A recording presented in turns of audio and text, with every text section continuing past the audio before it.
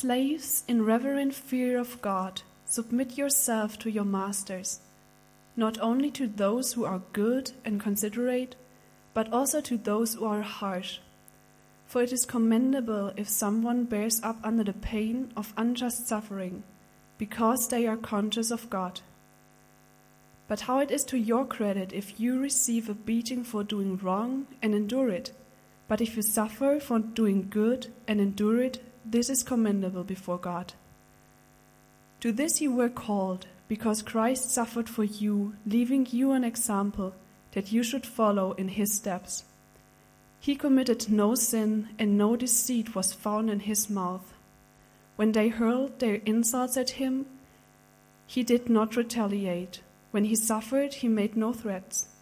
Instead, he entrusted himself to him who judges justly. He himself bore our sins in his body on a cross, so that we might die to sins and live for righteousness. By his wounds you have been healed. For you were like sheep going astray, but now you have returned to the shepherd and overseer of your souls.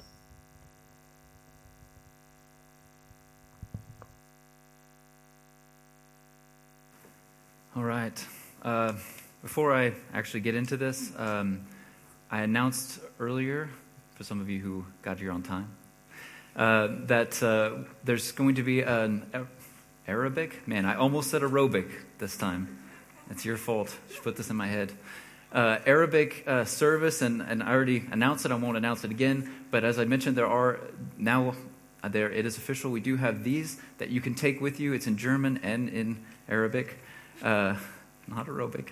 And you can grab one of those from Steve, who's sitting right there at the back in the gray sweater.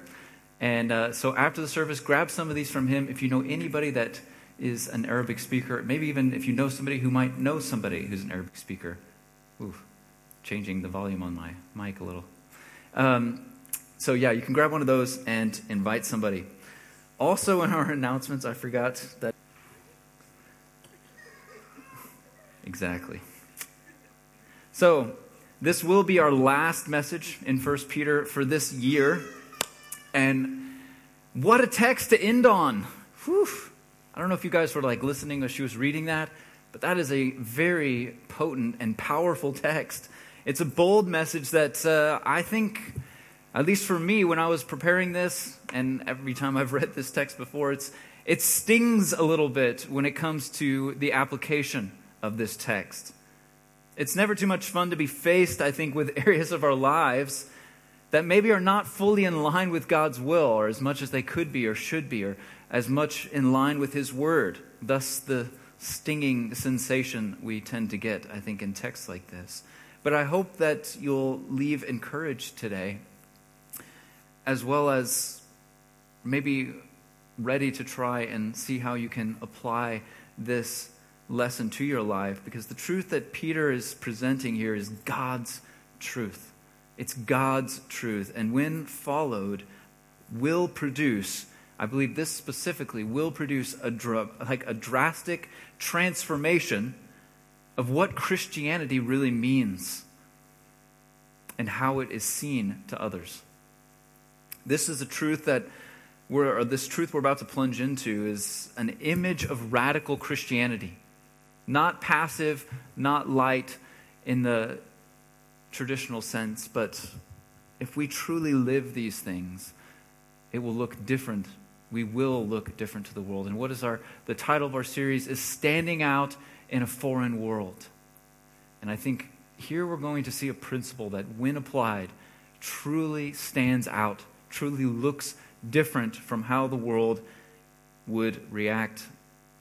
So let's all kind of be open, I think, and receptive to maybe hear the part of this message that might apply or put some pressure on the parts of our own life that need some transformation. So I want to encourage you in that. Before I start, let me pray. Lord, we thank you so much for this text today, for your word today, Lord, and that we would all be receptive. We would all be open to hear what you would have to say to us. Show us the parts of our lives that do need to be worked on by your Holy Spirit, transformed by your grace. And Lord, as always, let every word that I speak be your truth alone. In Jesus' name, and to your glory. Amen. So, what we're looking at today, I always see new faces in here. People that maybe weren't here last week or the last few weeks, or maybe this is your first day in this series. And so I like to kind of just show you a little bit of where we're at. This is a letter, so it's not meant to be taken in little sections. It has a context. And so I want to kind of just touch quickly on what he's building on here. He's kind of started a new point last week, and so he's kind of continuing on this. And it actually began even a few weeks before that with our status, so who we are. We have to start there. We're, again, all keeping in tie with standing out in a foreign world. Let's start with our foundation, and this is kind of the foundation to what we'll be looking at today again, and this is our status, and that's 1 Peter 2, verse 9. I'll read it really quickly. But you are a chosen people, a royal priesthood, a holy nation, God's special possession, that you may declare the praises of him who called you out of darkness into his wonderful light. So simply put, we belong to God. He paid for us. We are his chosen people. We are a holy nation under him. This is a high status. Children of God in a lot of other contexts that we see. We are full-fledged, card-carrying members of and citizens of the kingdom of heaven. That's good news. And all of this that he gets into in the practical is built on, first, your status. You belong to God. And it's a high and glorious status that we've been given. But it is not without purpose. And what does the verse say? We see our purpose in declaring the praises of him who called you out of darkness and into his wonderful light. So we have a purpose to declare the praises of God. But how is this done? He kind of set the stage for what we're getting into today. The practical in verse 12 of chapter 2. Live such good lives among the pagans that, so pagans, anybody outside of the Christian church, so anyone that you meet on the street, live such good lives among them that, though they accuse you of doing wrong, they may see your good deeds and glorify God on the day he visits us. This is the premise for the text today. And this is where it all kind of begins. Everything we're going to be looking at is how we actually do that, the practical ways, and Peter's going through all of these different examples. So we, from our status as God's chosen people, are called to declare with our mouths. So we want to declare his praises. We want to worship him. We want to sing of his praises, but we also want to talk about them. Tell people of his glory. And we want to live our lives in such ways that we bring glory to God, that we would be a reflection that goes upward, that people would look at our lives, and even though they may accuse you, even though they may ridicule you, and they may not get it now, there might come a point, there might be a day where they are able to glorify God by looking back and seeing the example that you've set. And so we're going through all these different examples. And we want to follow ultimately in Christ's footsteps. And last week we went through a few examples of how we can live this out that we saw, I think, in a little bit indirectly in the text, but also some direct examples. And we looked at how we treat money and different ways that our lives can be lived in a way that points to God. And Peter used the example of the state and how we treat the law or government authorities, and that they need to also be held in respect. And this was in the midst of the reign of Nero, who was not very well liked by the Christians. And so we kind of tied that in with even our modern day presidents and leaders today. We want to even show them respect, even if we don't always agree with who they are or the decisions they make. We still are called to show everybody some level of respect. And that's what we looked at last week. And now we're continuing with this same thought in our text today in verse 18 through 25. And this thought, the same thing kind of continues into chapter 3. And the next thing is going to be looking at marriage, but you'll have to wait until next year to hear about that one. thankfully for us all, because it's going to be a really fun message to preach. So, verse 18, let's read this again. Slaves, or I'm going to use servants as a lot of translations use, and I'll tell you why in a second. Servants, in reverent fear of God, submit yourselves to your masters, not only to those who are good and considerate, but also to those who are harsh. That does not sound very fun. But I want to point out why I use the word servant, because the word slave there, the Greek word, is not actually specifically the word for slave. It's a little bit more broad. It seems that he is talking about slaves. I'm not saying that he isn't, but he is using a broader term for that, and I think it could be also, and most translations do actually translate it as servant. But a better way, I think, to view this would be that it's those who have a master, who have a boss, one who is under a head of a household, is kind of the Greek word, or the Greek translation. The translation of the Greek word. Man, you guys awake? All right. So it means you have someone over you. And I point this out lest we be tempted to say, I'm not a slave, so this text doesn't really apply to me directly. We all fall under the category of having somebody over us. Somebody that is a boss, a teacher, etc., whatever it might be. We all have somebody who's over us, but also I want to point this out that we don't try to avoid the application for our lives, is that the principle found here is one that must be applied to all those we interact with, not only those of whom we are under authority. The principle in a word that I see in this text is meekness. Meekness. To live in true and complete meekness before the world, as we're called to do here, is to show it both to those who treat us well and even those who would treat us harsh or cruel. And what is the key? What does he start with? We do this in reverent fear of God. In reverent fear of God, we do these things. Ultimately, we looked at last week, there was a part of the passage was that we are free. You are free, but don't use your freedom as an excuse to sin.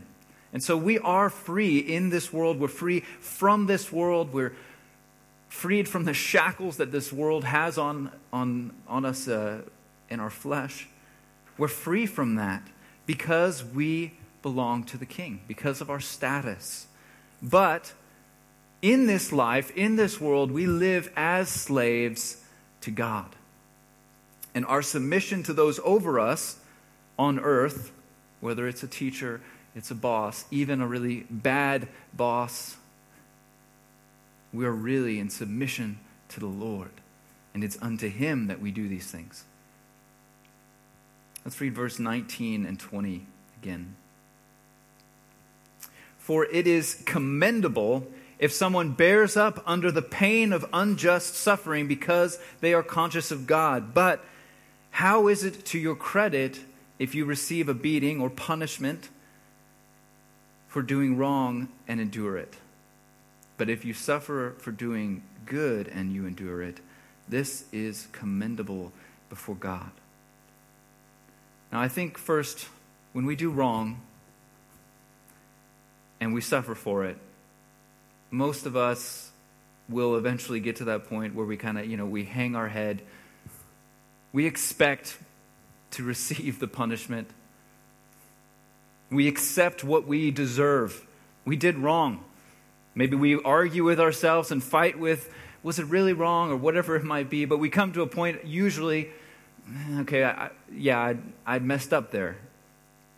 And maybe I deserved this punishment. I picture the dog kind of sitting next to the torn up sofa when you get home. I don't know if you guys have dogs, but this happens always at least once when you have a dog. And you come in the door and they immediately know they're in trouble. The head goes down really low and they try to give you the puppy dog eyes, hoping it will help.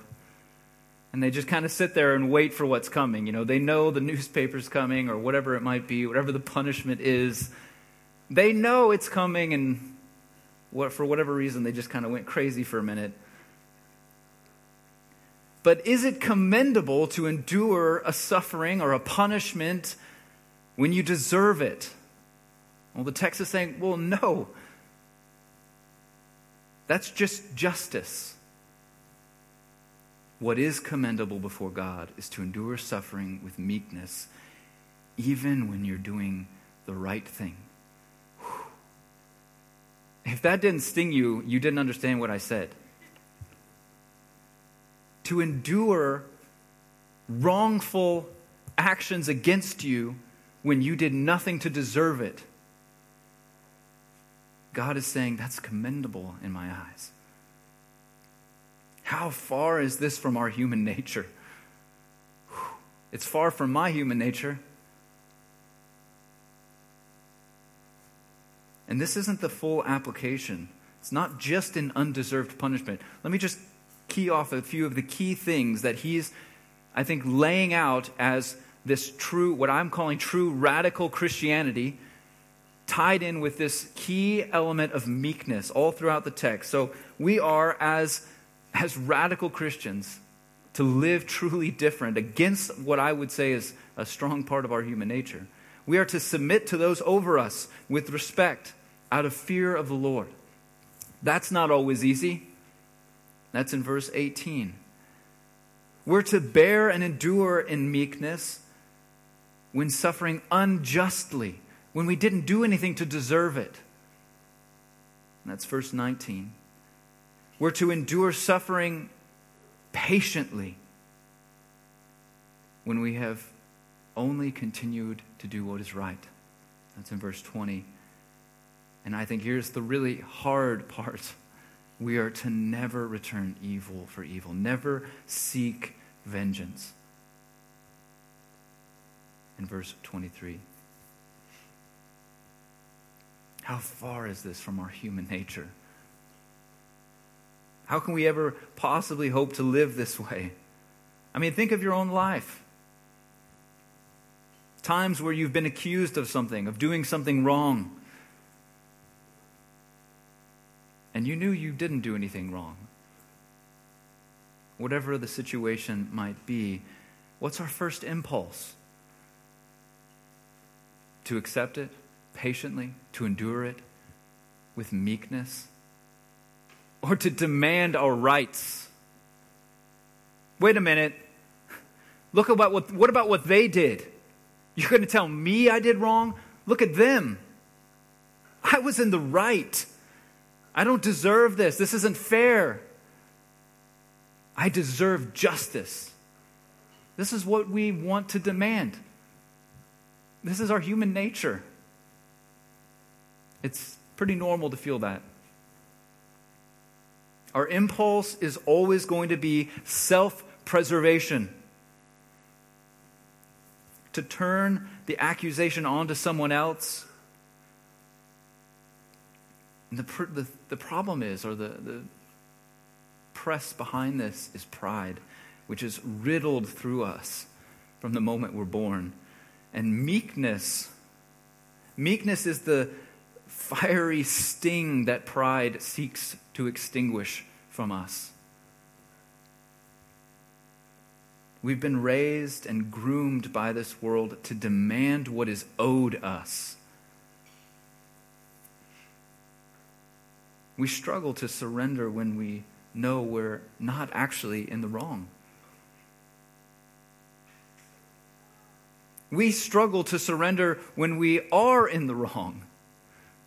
So how much more when we do what's right? It is commendable to surrender our rights and to live in meekness. Now, there is a righteous, holy justice within us. And there is a place for that. We kind of talked about it last week, though, with that God brings the law, God brings the judges, the policemen, to uphold to reward the righteous and to punish the wicked. So there is a place for that, and there is some overlap where it gets a little bit complicated, but I think there's a principle here that what is our first reaction? We want to change that so we're not demanding our own rights, but are meek in our responses. The end of verse 20, it says this is commendable before God. And that word commendable is actually a word that's often translated gracious. And the root word is the same word for grace. And so I think this is fascinating because when we talk about it being commendable, when we talk about this kind of receiving something from the Lord, you have this kind of sense of the reward of grace as well as an implication of, or an evidence of a work of grace within you. So it's out of grace, it's a gift of grace and a reward of grace to endure unjust suffering. They work together. This is from the work of the Holy Spirit that He began in us, that He's completing in us, that we see this kind of, it's all out of grace, but it's also something that we receive grace through.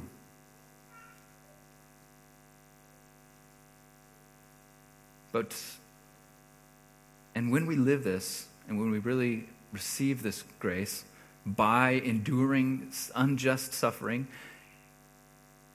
it brings a change of our heart, a radical change of our heart. And the thing I want to focus on is, where is this change centered in the text? It's in the directing of our consciousness. Or practically, what does it say? That they are conscious of God in the midst of this. That's how they do it. That's how you can endure suffering with meekness.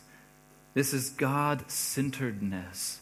You know, this goes back, if you've been in church your whole life, back when you were a kid, you always heard this, putting God at the center of your life, put God at the center of your life. At least I did. It's something we hear often. It's a very Christian-y thing to say. But do you really live a God-centered reality? Are you conscious of God in the midst of suffering, even unjustly? Because I believe when we are, it changes things. When suffering unjustly, I want justice. I want revenge. I want the last word. Do you need to have the last word in every argument? That's the opposite of meekness. That stung me a little bit. It's the opposite of meekness. It's not a God-centered way of thinking. Do you find it difficult to live in humility when you're wronged by others? You have to get them back. You have to say the last word. You have to jab the knife back. Change your consciousness. Needing the last word is self-centeredness. God-centeredness, or to be conscious of God in everything we do, produces a radical change in perspective. And you begin to see the surpassing worth of your relationship to God, your status as His, a holy nation, chosen. You begin to see the temporary nature of this world. And then, does it really matter in eternity that you have the final word? That you stand up and hit back? The world celebrates strength. That's where this comes from. It celebrates power and authority. But God commends meekness and humility. And in the end, we can know from the Word of God that all injustice done in the history of the world, all sins that have been committed, everything falls into two categories. It is either covered by the blood of Christ and the forgiveness of one's sin, or it is repaid in full by the wrath of God and the justice of God at the final judgment. You don't have to have the last word. It doesn't mean anything. We live with a different perspective. And we not only should seek to have meekness, we're called to it. Verse 21, the first part of verse 21, to this you were called. Now called meaning this is an ordinance by God. This is a part of the Christian life. You're called to this. It's vocation. It's purpose. It's not just something we endure. You're called to it. Called to what? To suffer. Even for doing what is right. But why? And to what purpose are we called to suffer, even unjustly? Why is he telling us this? What's Peter's point? Because we were called to be Christ-like. Verse 21, the rest of it. So to this you were called. So you're called to suffer. You're called to endure hardship. You're called to endure being ridiculed, being oppressed, being beaten when you didn't do anything to deserve it, because Christ suffered for you, leaving you an example that you should follow in his steps. I just want to take a moment because I feel like I grew up with this. Maybe you've heard this. I don't know. A lot of preachers today are trying to sell a gospel that is not found in God's word. Unless you just take out big chunks. I've heard people say, if you get right with God, if you're doing good, if you're doing well, good things are going to come to you. Good things are going to happen for you if you just do good. If you just try really hard, God's going to just give you all kinds of good things and no suffering and everything's only happy days.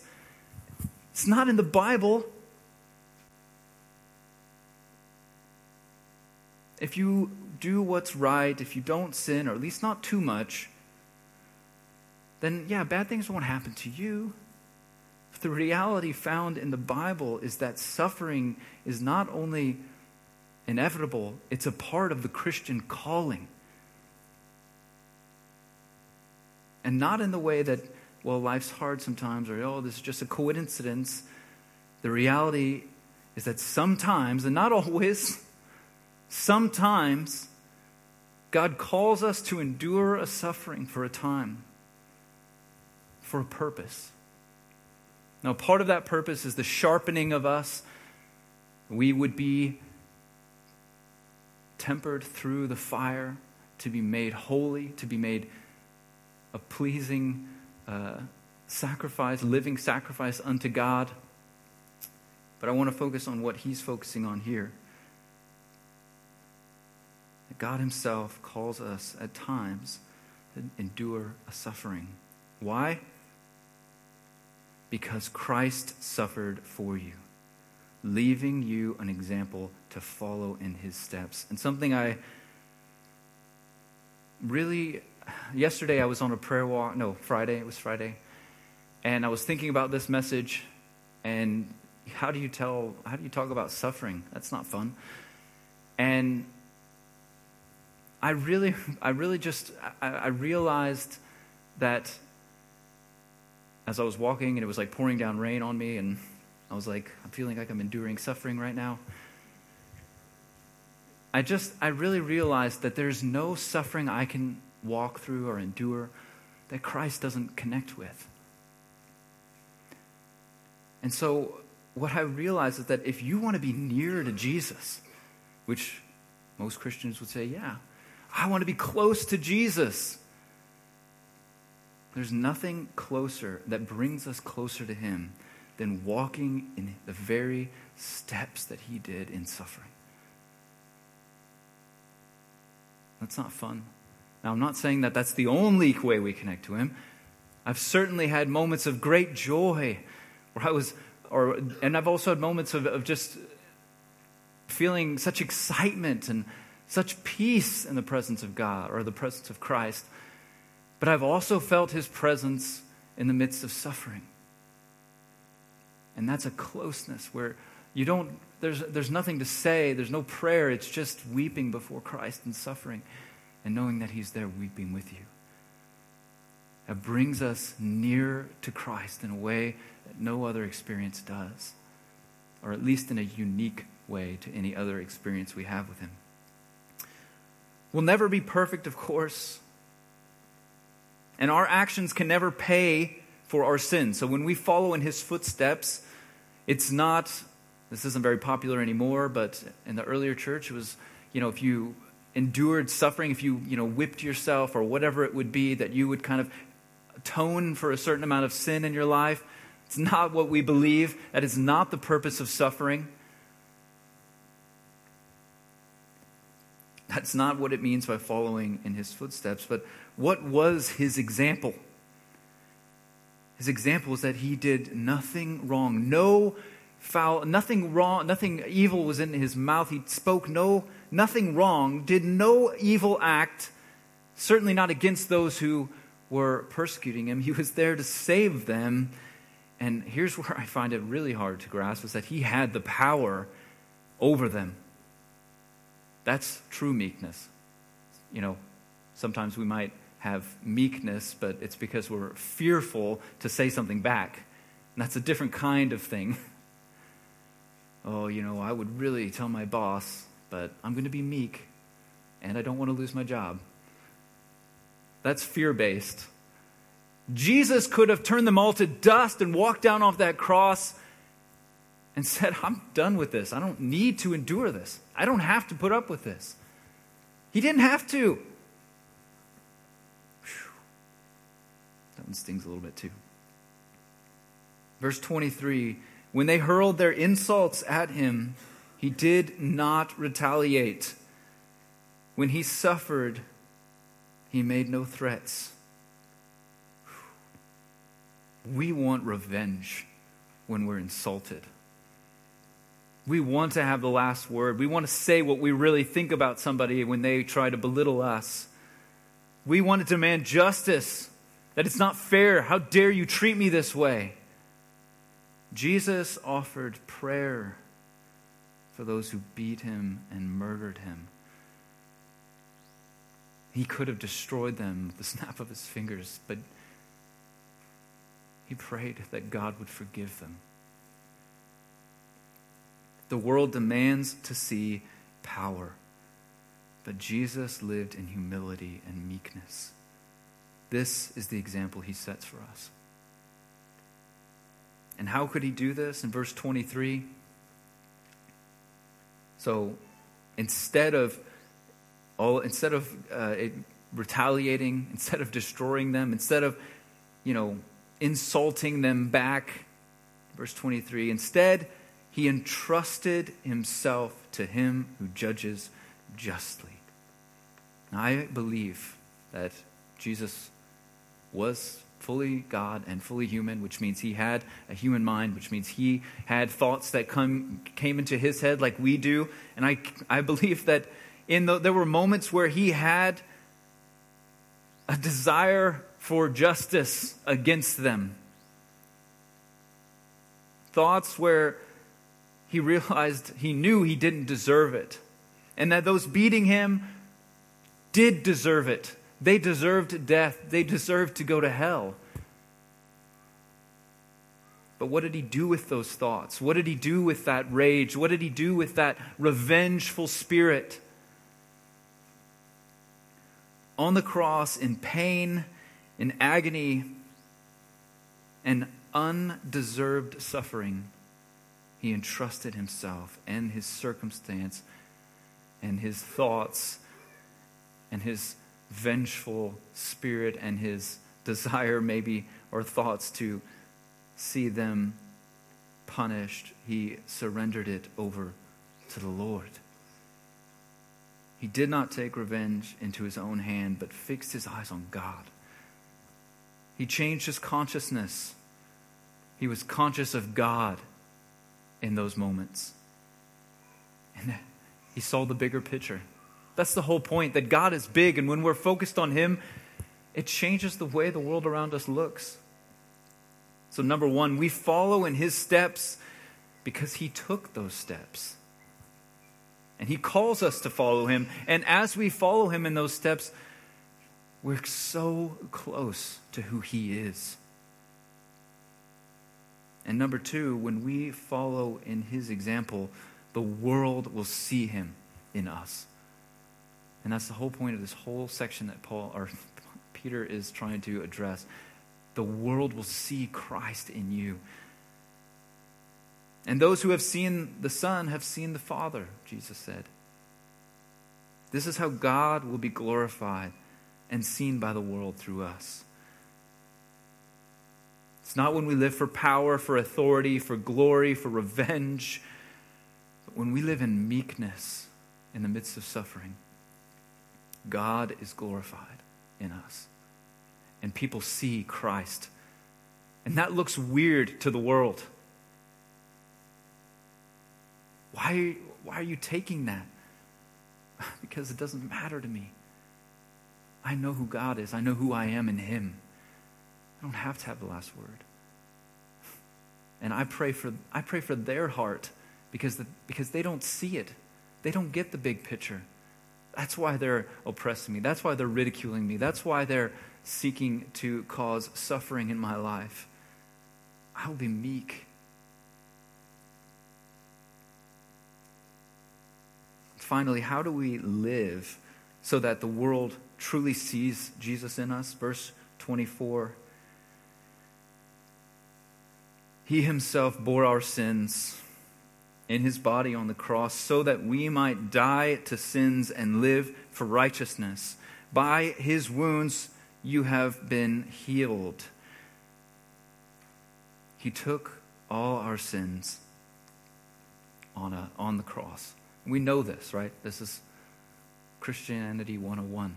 Jesus took the sins of the world on the cross, on himself. It's the bedrock of our belief, of our faith. And most will say amen to that. Yeah. Jesus took on took on my sins, which means I'm free from the condemnation and the shame and the guilt of those sins. I'm free and made righteous in Christ, and that's awesome. And that is our freedom. But it's not the end. It's not the whole truth. He didn't just take our sins so that we could live how we want. We're also called to live holy, so that we might die to sin and live for righteousness. He didn't just take the punishment for our sins. Our sins were put to death on the cross with him, so that we might live for righteousness. No, we won't live perfect lives. We will stumble. We will fall short. We will sin. But to live for righteousness is out of a God-centered life and a pursuit to holy living. We want to seek to live holy. It says, by his wounds you have been healed. I want to address very quickly. Healed of what? What is he talking about? This verse is often quoted in prayers for healing, and I believe in asking for health and for healing in prayer. And this is actually a quote from Isaiah 53. But ultimately, of course, all who believe will be made perfect and healthy and whole in eternity. But I want to just point out that this is not what Peter is explicitly referring to. He's not referring to physical healing when we very lightly consider the context. He's been talking about dying to sin, living righteously, following Christ in meekness in the midst of suffering. It would be kind of out of place to suddenly just switch to physical healing. And I don't believe that's what he's talking about. So what are we healed of what? What have we been healed of? First of all, it doesn't say that you might be healed. It says you were healed. It's done. What was done? And I believe this becomes more clear when we read the following verse 25. So by his wounds you were healed, for you were like sheep going astray. But now you have returned to the shepherd and overseer of your souls. The point is this, that you were sick, lost, wandering about, and living in sin. But now through Christ on the cross, by his wounds, by his death, you were healed. This is talking about your sin. Your sin died on the cross. Through his wounds, you were healed. You are no longer lost or alone. There is one who is with you, guiding you, a good shepherd, an overseer, always looking out for you, always watching over you, always with you, even in the midst of your pain and your suffering. He intercedes on your behalf. The Bible tells us that he prays for you. So even though we all maybe sinned this week, maybe today, some of us more than others, not pointing any fingers. That's why I'm looking down right now. But we've all sinned. We've all sinned probably this week, most of us. But what I want you to understand is that this is no excuse to keep sinning. So when it comes to meekness, when it comes to, and the ultimate goal that I'm trying to paint here is the bigger picture that Peter is trying to show us, is we are foreigners here. And when people look at us, we want them to see Christ. We want to follow in his footsteps. We want to live as he lived. And we won't be perfect. We will sin. But my point here is that sometimes I think we fall into this category of, well, you know, it's okay, I'm forgiven. It's okay, I'm forgiven. I'm free. I'm free from the condemnation of sin. I'm free from the guilt and the shame and the weight of sin because of what Christ did, and that's true. But don't let that be a reason to keep sinning. But that we would remember that we've been healed. That the work of the cross was not only to redeem us from the penalty of those sins, but also to usher us into a place where we can seek to live righteous lives, holy lives, so that the world would truly be perplexed at the way we live. Man, he's meek in the midst of suffering. He finds joy in the midst of his trials. He doesn't return a harsh word. He doesn't seek revenge. How is that possible? Let us seek to live holy lives, that we would truly be viewed differently. You are healed. Your sin died on the cross. So will you now die to the sin that you've been healed from? What we need to do in this, again, is change the way we think. Change the perspective. To be God-centered. To be conscious of God in all these things. In every action we take, every step we move forward. When we fall down, I don't want to say, oh, well, you know, I'm forgiven. Messed up again, oh, well. Probably do it again tomorrow, but really seek to say, no, I don't need to continue in this. I can be free from this because I'm healed by the wounds of Christ. I can seek righteousness. I'm not going to always meet the goal that I have. I'm not going to be perfect in this life, but I'm going to seek it nonetheless. And I'm going to continue to seek it nonetheless. Not only because I want to be close to Christ, even in the midst of whatever I'm dealing with, but also because I want the world to see him as I see him. As a loving, caring, meek, humble Lord who has status and authority and power, as we have status in the Lord. But it isn't something that we wave around, but we go through this life in meekness to counter what the world finds as important. And I believe that if we all see this kind of consciousness, a God-centered consciousness in our lives, this will bring about radical Christianity in our lives. and the world will take notice. I'll invite the band to come back up as we close. I'll pray. Father, we thank you that you not only freed us from the penalty of sin, but you, by the work of your cross, have brought us to a place that we can seek righteousness, that we can seek to live holy, that we can seek to walk in your footsteps, so that when those around us in our daily lives look at us, they would see Christ, that they would see you in all that we do, all that we say, how we respond.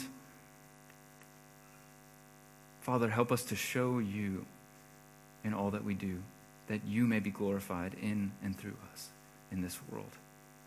In Jesus' name, amen.